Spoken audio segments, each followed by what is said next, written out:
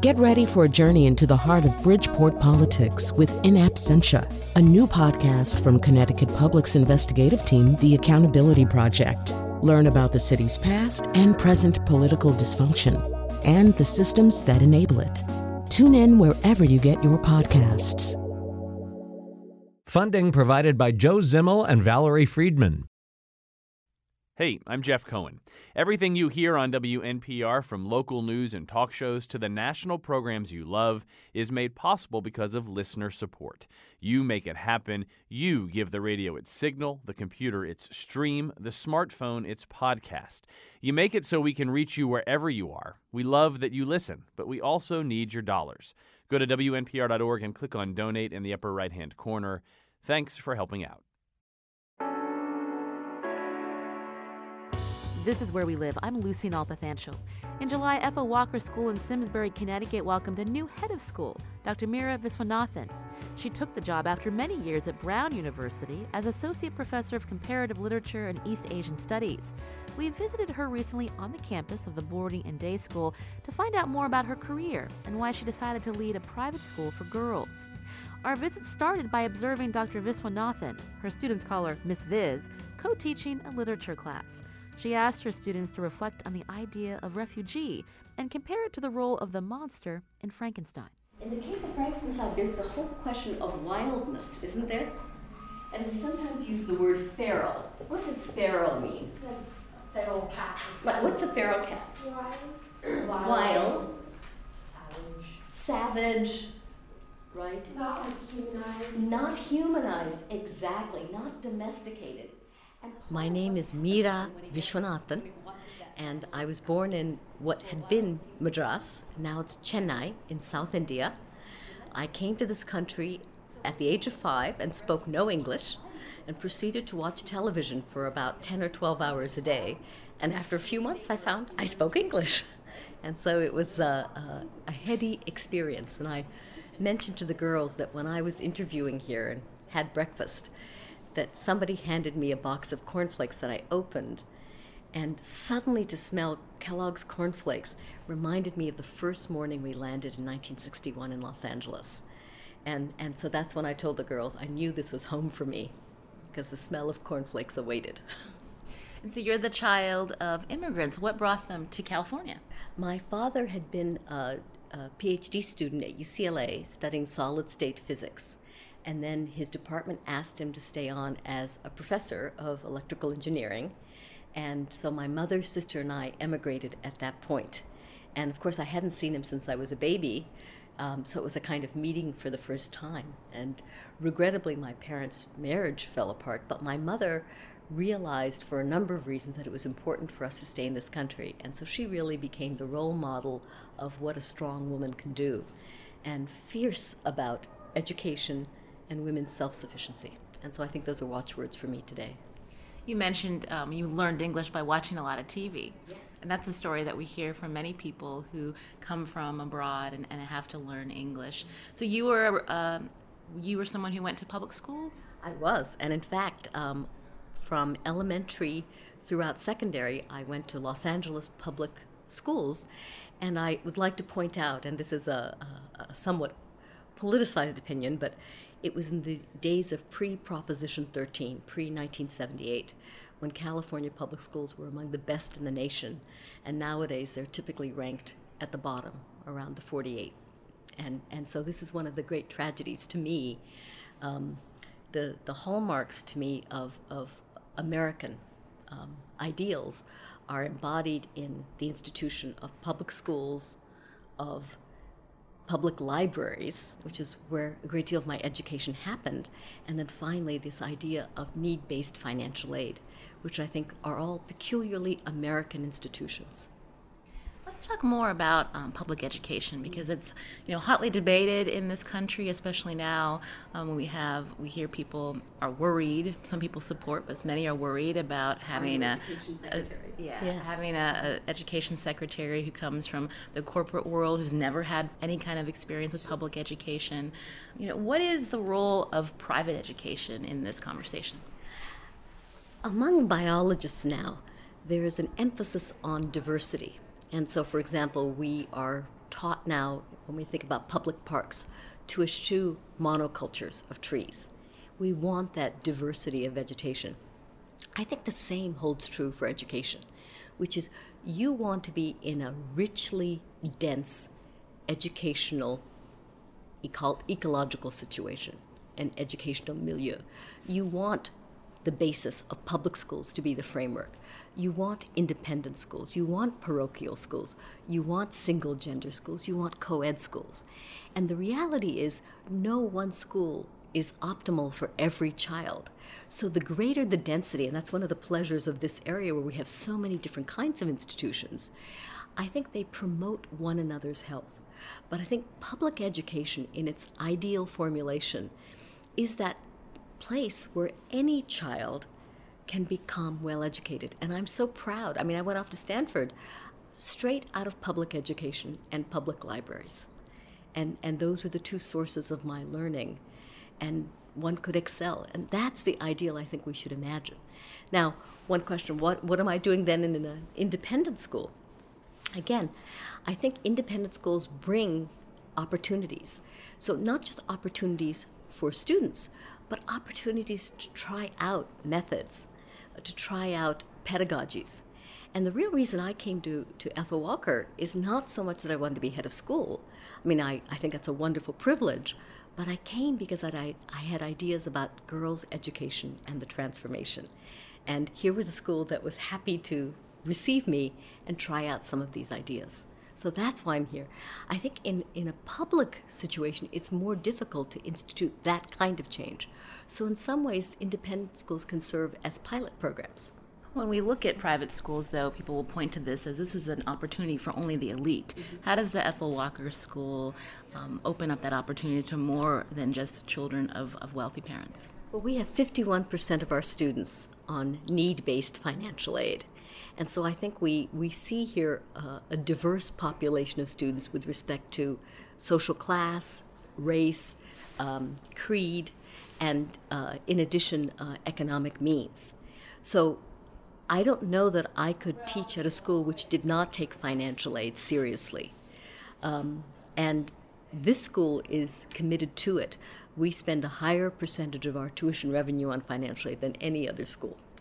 And the key for me is how to make that sustainable, right? And I need to go forward thinking about that. But I think that independent schools recognize the importance of that kind of social diversity and why it's not just attractive, but fundamental to excellent learning. So tell us a little bit more about your background. So we know that you're a child of immigrants. You came here when you were 5, educated in public schools, went into academia. But tell me, from the time that you went to college, what was your focus and how you ended up in this spot right now? Well, as I mentioned, my parents are divorced. My mother was a single mother who was a secretary, and she supported us in a very small apartment in West Los Angeles. And I didn't realize that we actually were below the poverty line because we didn't have a car, we didn't go on vacations, but we had, I thought, a full life, and that's thanks to my mother. So when I went off to Stanford on complete financial aid, it was a little bit of a shock for me to understand that people had very different means at their disposal, and that some people could go to Paris for the weekend, and I had a term-time job and a summer job and wondered if I could afford pizza. And that experience now for me is so important, partly in that notion of self-sustaining grit, but also for me to understand, as a head of school, the needs of our students. And I think some of our students, I made a point at my investiture of talking about this particular experience of growing up and with some hardship. And many students came to me and said, we never imagined that you experienced what we experienced. So for me to be a head of school, all of these experiences, good and bad, indifferent, have been significant in shaping me in being attuned and attentive to the needs of our girls now. What is your message to your students? Again, it's an all-girls private boarding and day school. And we know in this country that there's still debate about equal pay for equal work. at your investiture, the person who gave the keynote, she's responsible for opening the first boarding school for girls in Afghanistan. There's so many places in this country in this world rather, where girls do not have equal access to education. So knowing all of that, all of these things that are around us, what is your message to the students here about what they should be focused on when they leave this campus? And I begin with this notion of boldness. I think our girls need to dare to be bold. Sometimes girls, we are socialized not to be transgressive, and that's a nice thing. But in that act of transgression is often a willingness to take initiative. And it's important for me for our girls to take that initiative and to be able to be willing to fail. So for me, it's the awareness, and what I would say to them is of capacity. And there's a wonderful Nobel laureate, Amartya Sen, an economist, who argues for something called the capabilities approach, which I'm instituting here. And the idea is that equality is not a function of a chicken in every pot. Not everybody wants to eat chicken, and not everybody has a pot.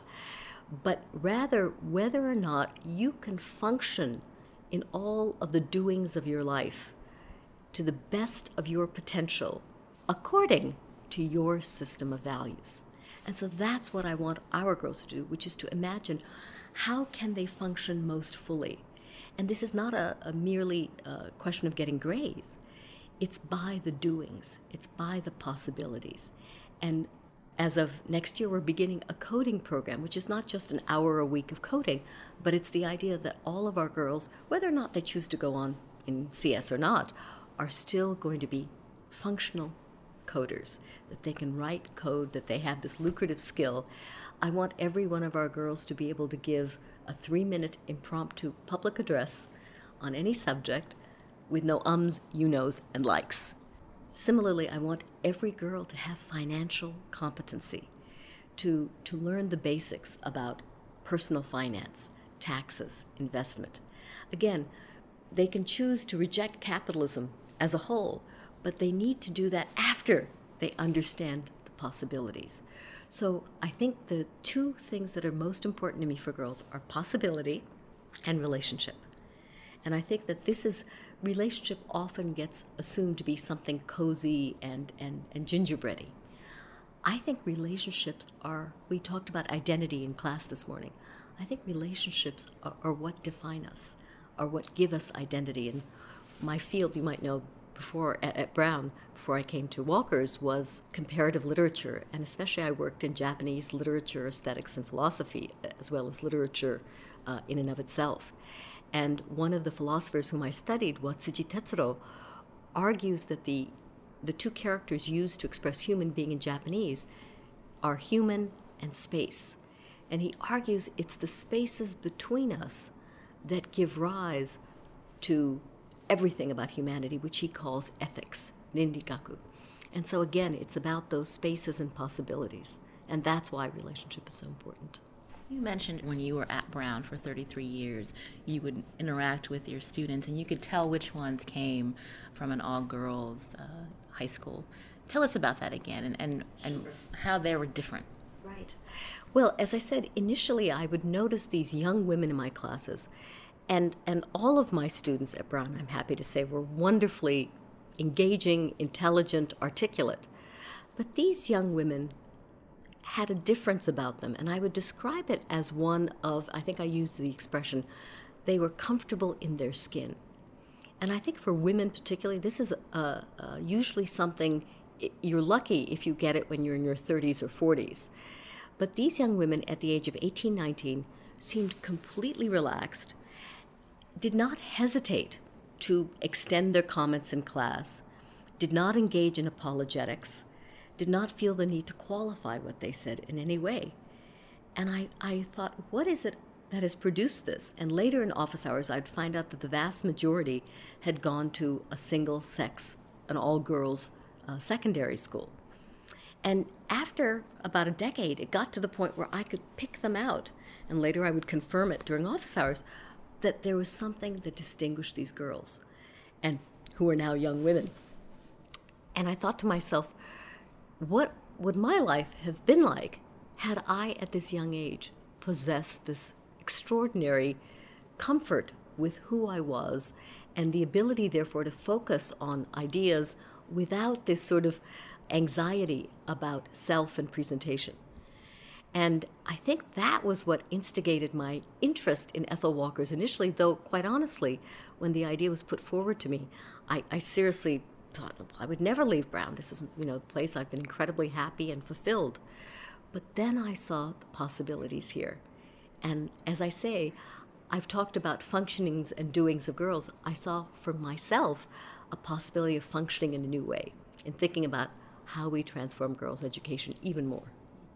And what would you say to our listeners, maybe parents, community members who want to be able to help children feel comfortable in their own skin so that they can, succeed in whatever, their aims are without, maybe not everyone can be in a certain environment where they have that opportunity? I think if we're dealing particularly with girls as a subset, I would say it's that notion of possibility. And what girls often do is, and I think it's a function of socialization, that we pursue those areas where we're sure we're going to excel, where we're going to hit that 90% level. And then we have blinders on those other areas. Whereas males, by contrast, more often feel themselves to be sort of broadly educated and able to do many things. And I think what I would urge parents to think about with respect to girls is making sure those possibilities exist.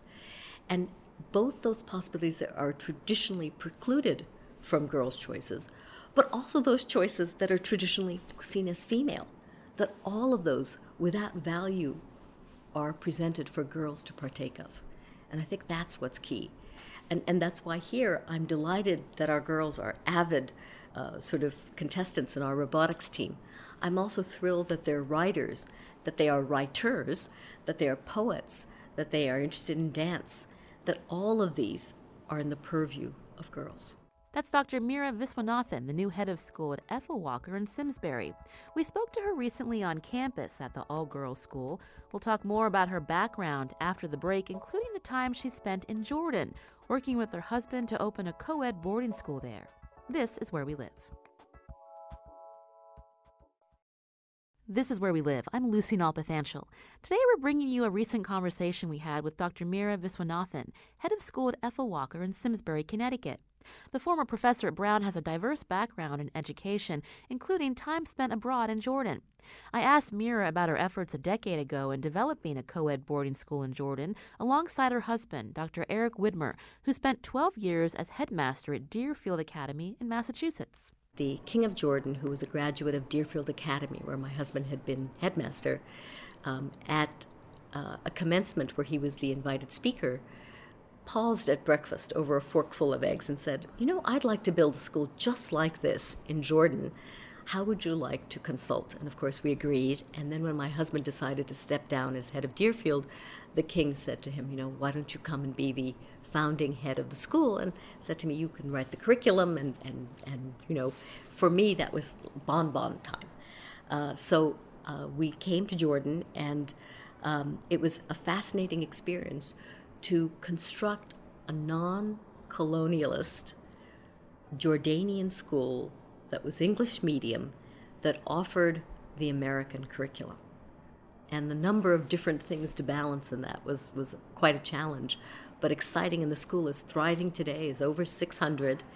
And we've seen a number of graduates from our years who've now graduated from college, who are in medical school, in law school, business school, in the professions, back in Jordan, working to build that country.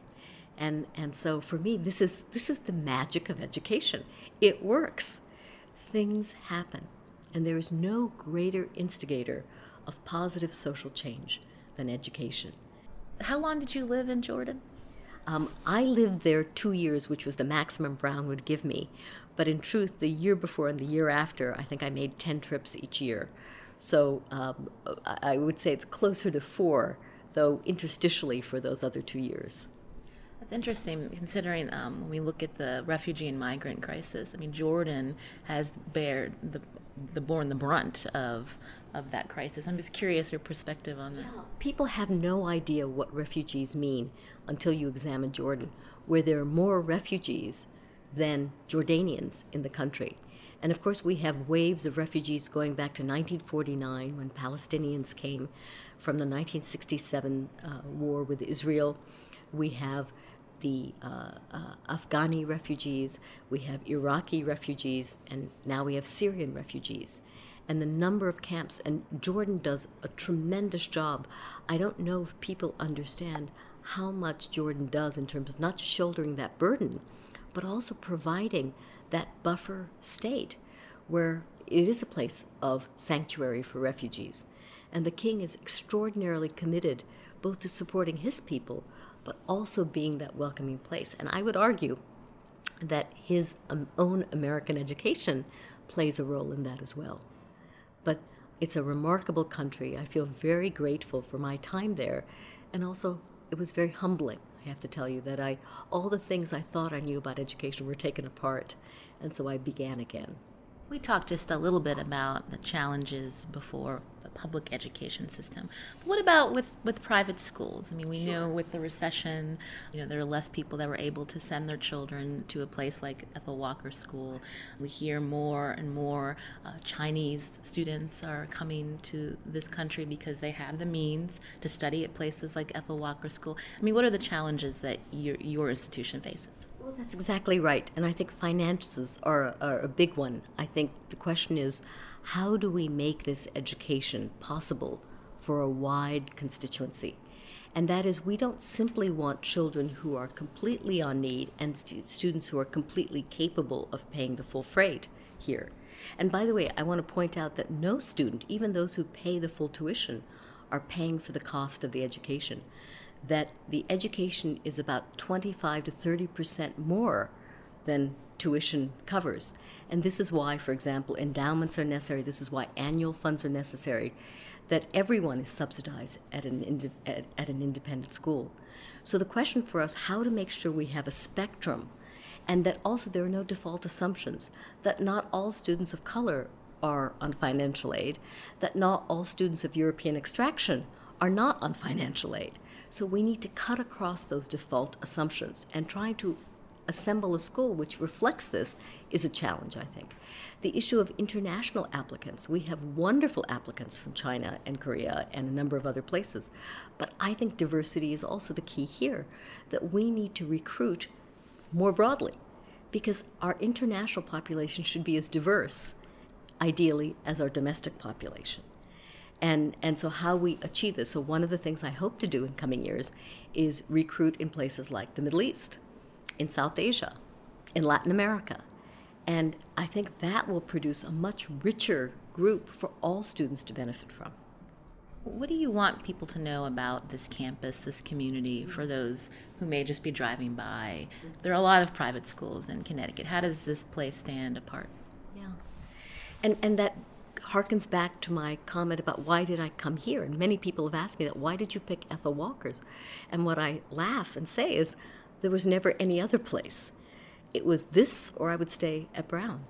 And the reason why Ethel Walker's appeals to me is it's that rare combination of receptivity, relationship, but also, and here's the most important thing, intellectual aspiration. And that the heart and the mind are not separate. And so that I have very high ambitions for our girls, and that ambition is not measured purely by college admissions. I mean, that's one measure. But it's really about girls' possibilities. And if there are things that we see that are different about 20th century learning, that it is more collaborative, that it's less hierarchical, and finally, that it's focused around students not merely passively ingesting, but actually doing. And so I would say to those parents who are driving by, this is that place where your daughter can become the fullest kind of woman and human being, intellectually, personally, and socially. And how do your students get involved in the community outside of this campus? That's a really good question. One of the things we've done we used to have a community service program, and we've transitioned now to something we call community partnerships. And again, partnerships suggest not the bestowing of largesse from one group to another, but rather by a shared enterprise in which both sides benefit. And that's what community partnership is. So, for example, we have partnered with United Way and the program that the IRS runs called VITA, the Volunteer Income Tax Assistance Program. And recently, about a dozen of our students have taken the VITA exam and passed, and another dozen or so have taken the training to be greeters and translators. And we work with low and moderate income families to submit their taxes and claim their earned income tax credit. And many of these families have annual incomes of $20,000 or less. And so the idea that $3,000 or $4,000 or $5,000 could be possible for them is a huge windfall. And so here's a way in which our girls learn what it is to become financial professionals in a small way, but also learn how other people manage their lives and learn what difficult choices confront them.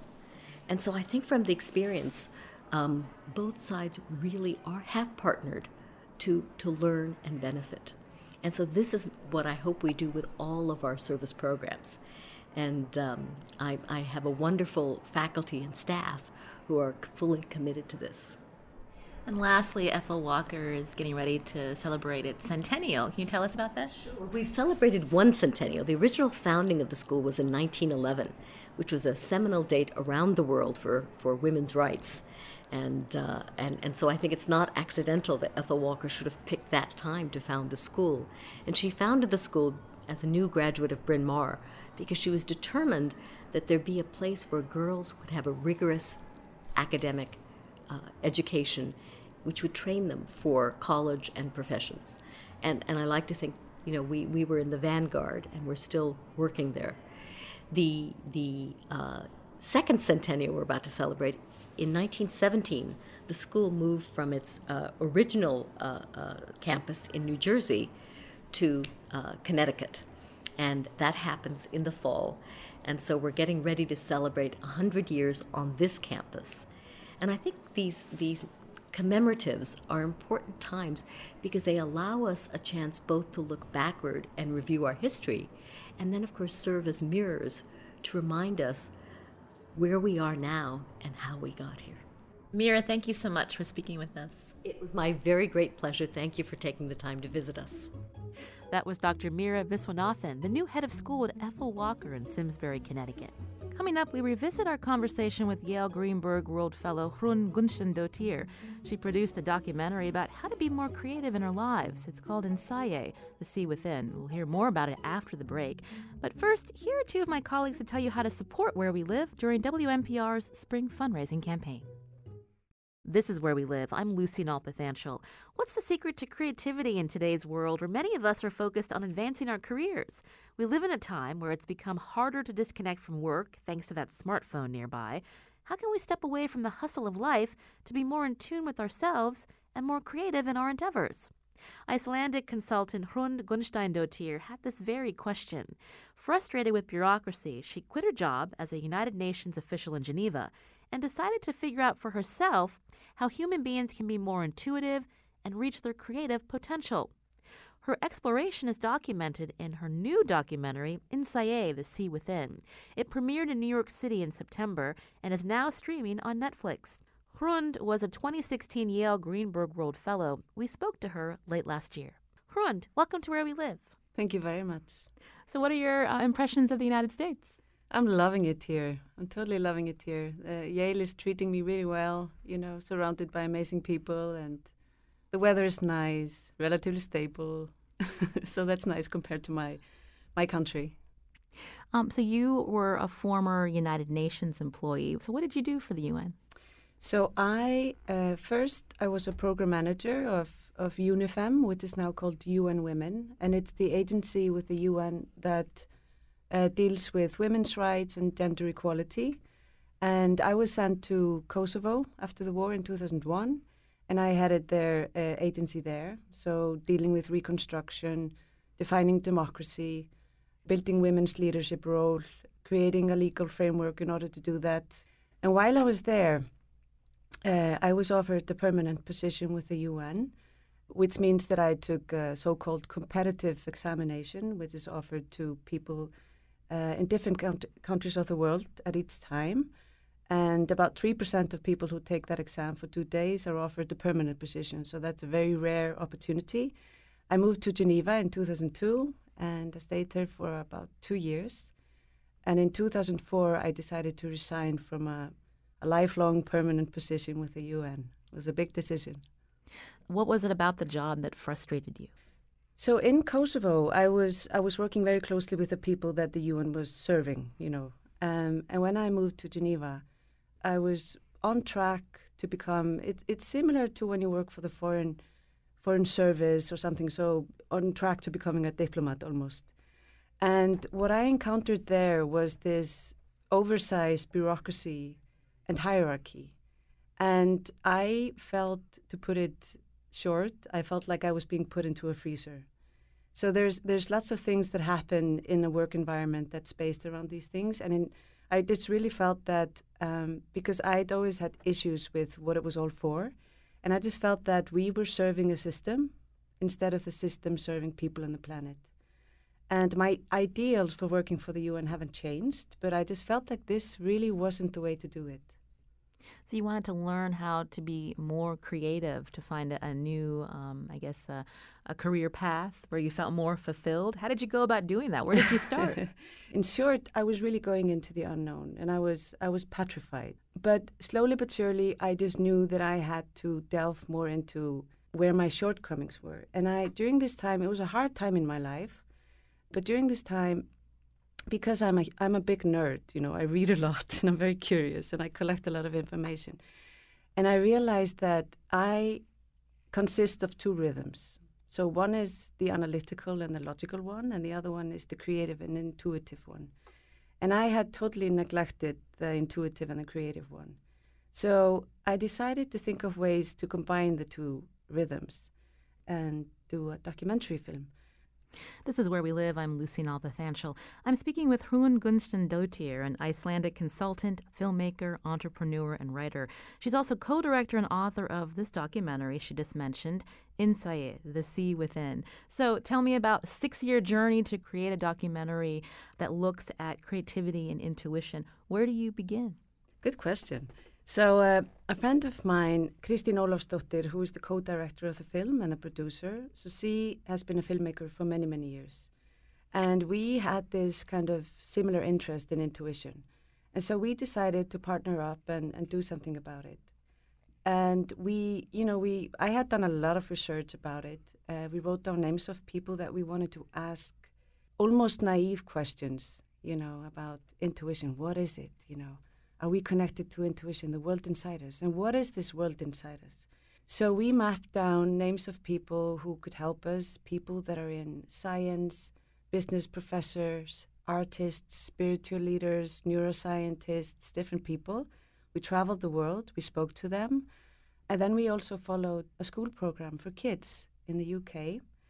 Kids that are finding it difficult to focus in school, they're finding it difficult to establish relationship with friends. And so we followed them. And what was interesting was that we are now increasingly teaching kids to connect within in order to be able to cope and hopefully flourish. And just that fact tells me a lot about the world we live in and the state of the world, that we actually need to teach ourselves and our kids to do that.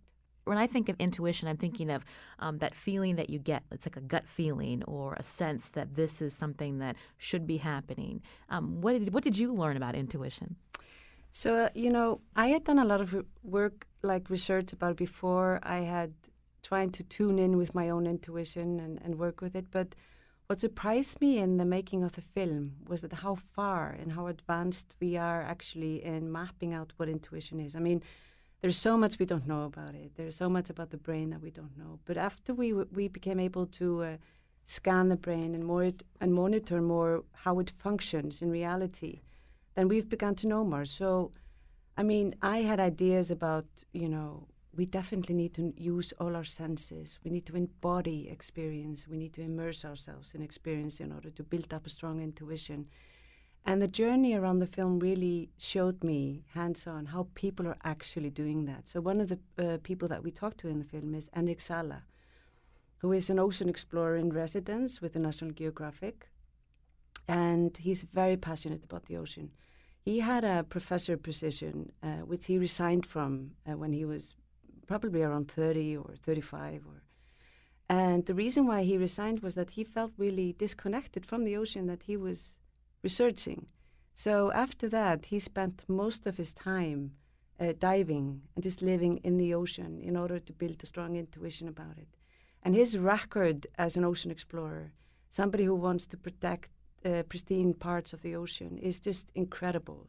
So that was really one of the things that really inspired me to pursue this.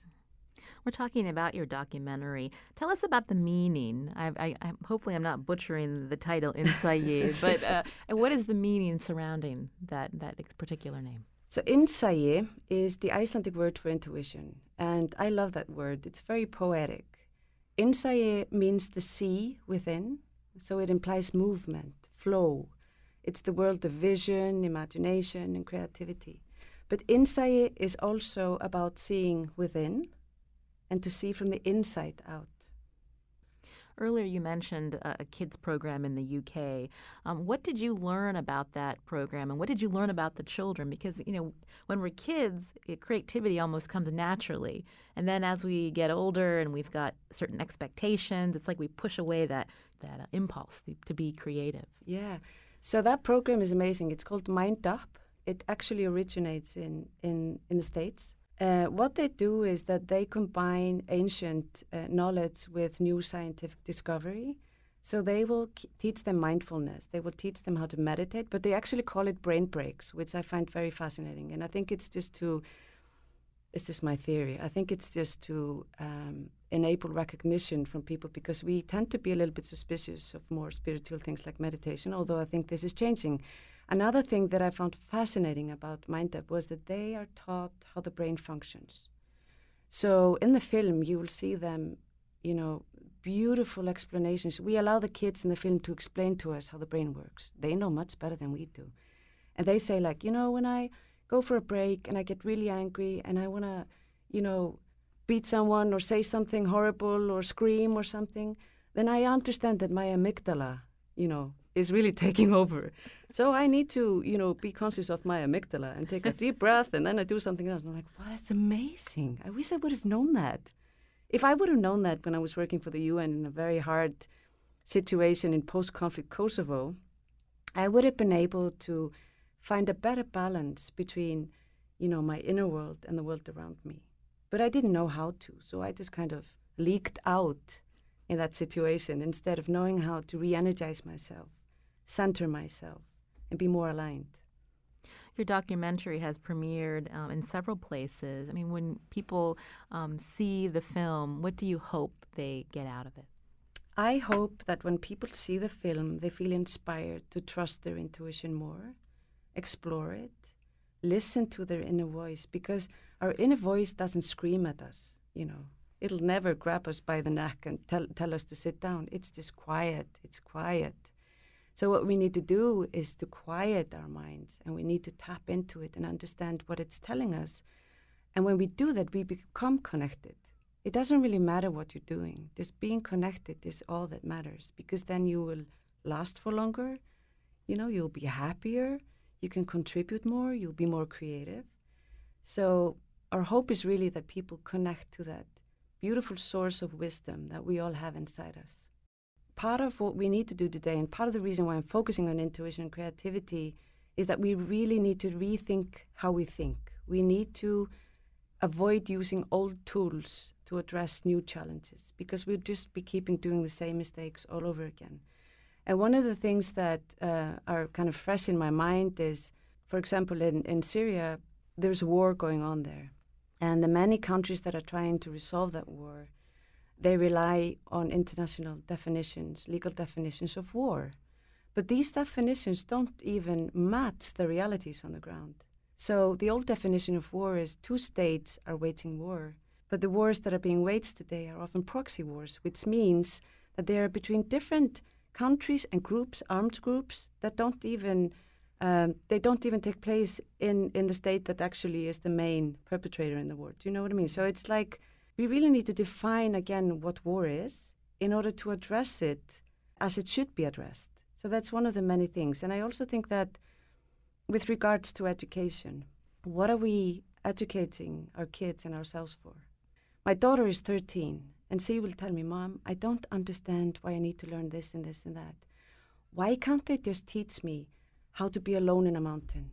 Why can't they just teach me how I deal with friends?